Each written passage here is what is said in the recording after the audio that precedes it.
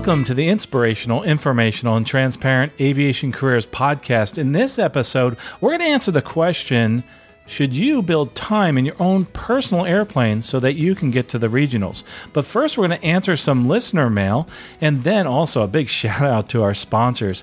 And those are at aviationcareerspodcast.com/payitforward, our Patreon sponsors, and those people that have actually given money to give away the scholarships guide. And if you want a free scholarships guide, you can get it at aviationcareerspodcast.com/free. There's over $120 million in scholarships, and we update that monthly.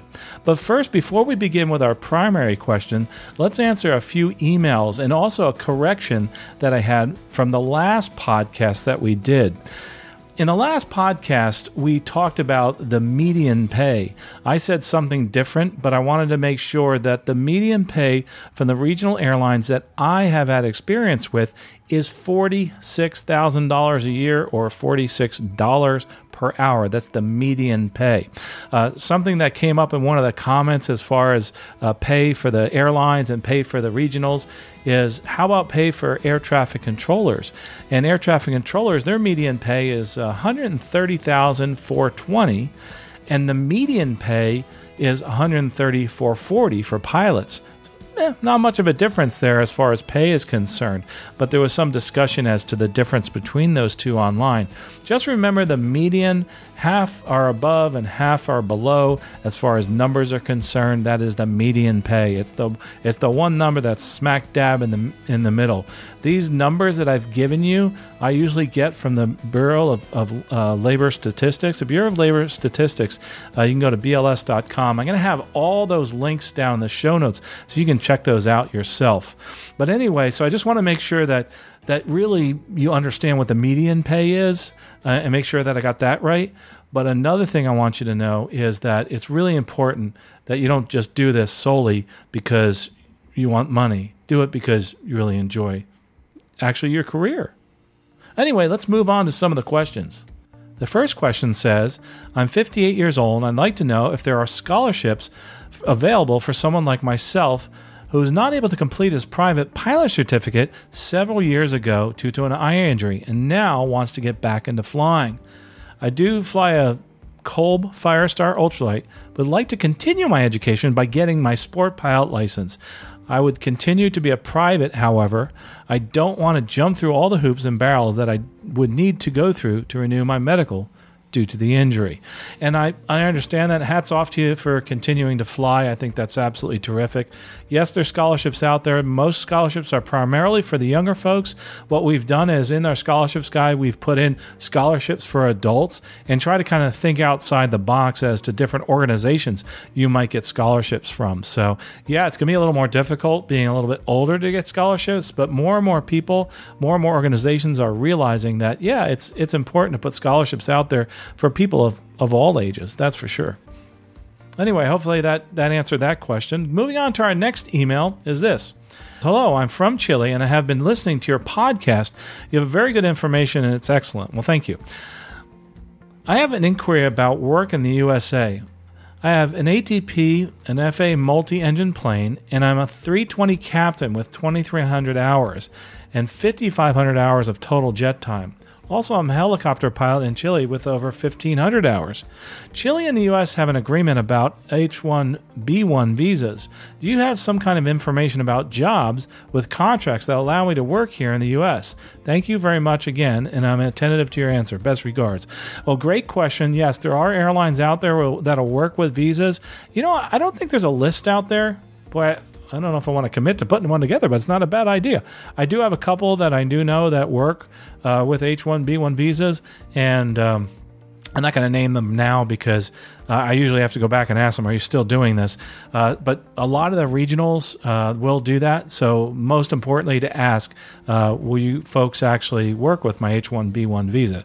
So yes, there are some out there, and I think it's important to just kind of do your research. In our resources page, you can see Airline Pilot Central. They have some of those regionals out there. They don't mention that usually, but I know there's companies like, I'll throw one out, Silver Airlines, Silver Airways. They've actually worked with people in the past.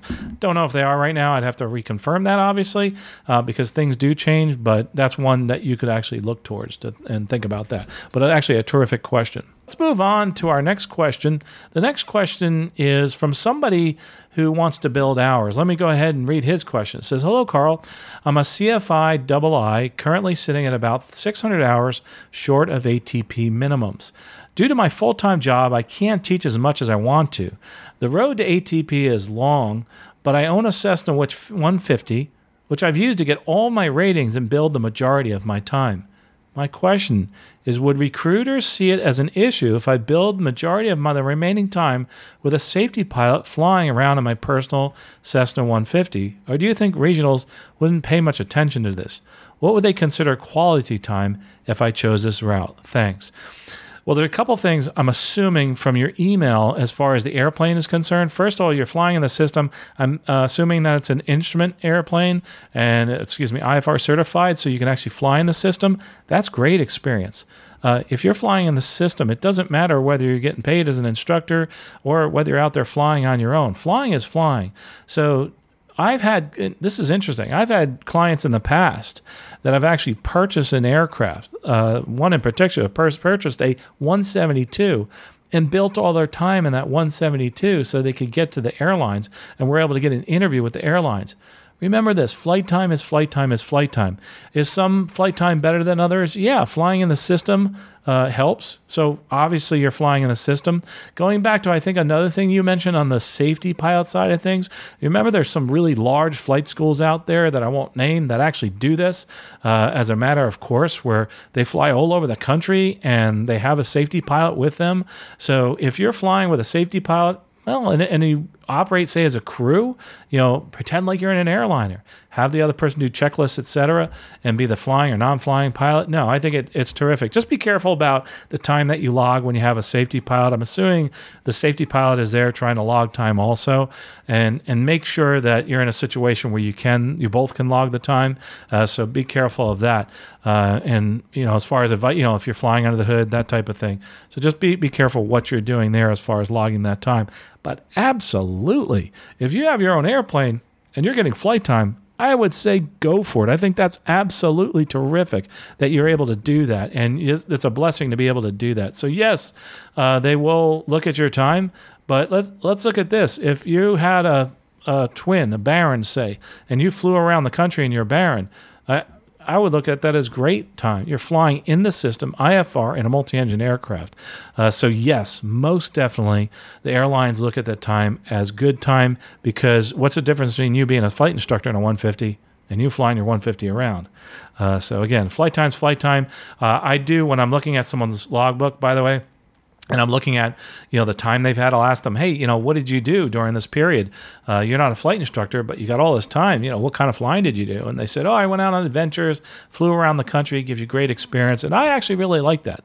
I love that type of experience. So yes, absolutely do that. Go out there. If you've got the time, you got the money, go out and use your aircraft. Maybe look outside the box and think about, if you can afford it, getting insurance, maybe even teaching in your own plan. That's also another possibility. But I get it. The time is coming slow. But the good thing is there's a lot more people flying now and a lot more people wanting to learn how to fly. And the airlines, the jobs are coming back as far as revenue and all. I know all the airlines are warning and things are getting a little bit tougher right now.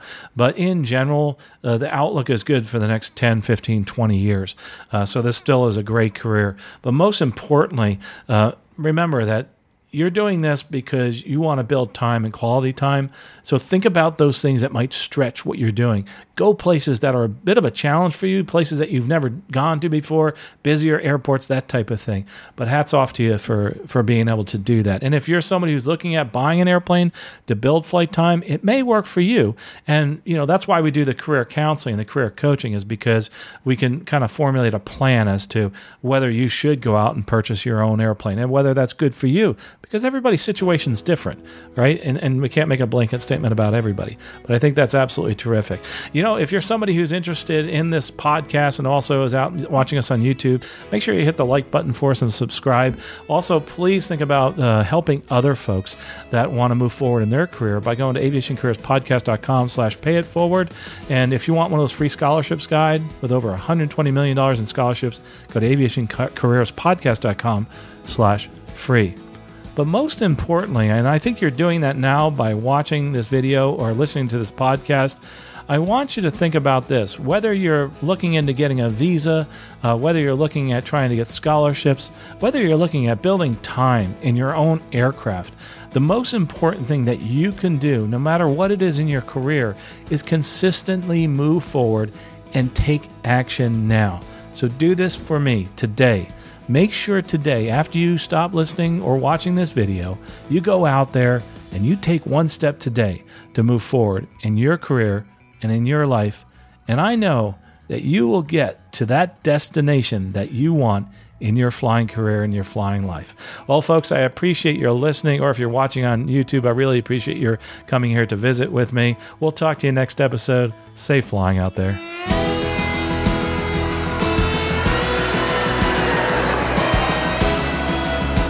You have been listening to Aviation Careers Podcast, an aviation podcast about living your dream and pursuing an exciting aviation career. This aviation podcast is produced by the Valeri Aviation Corporation. Although host or guests may receive compensation for products and services discussed in this podcast, compensation never influences our opinion. Before purchasing any product or service, you should always do your own research.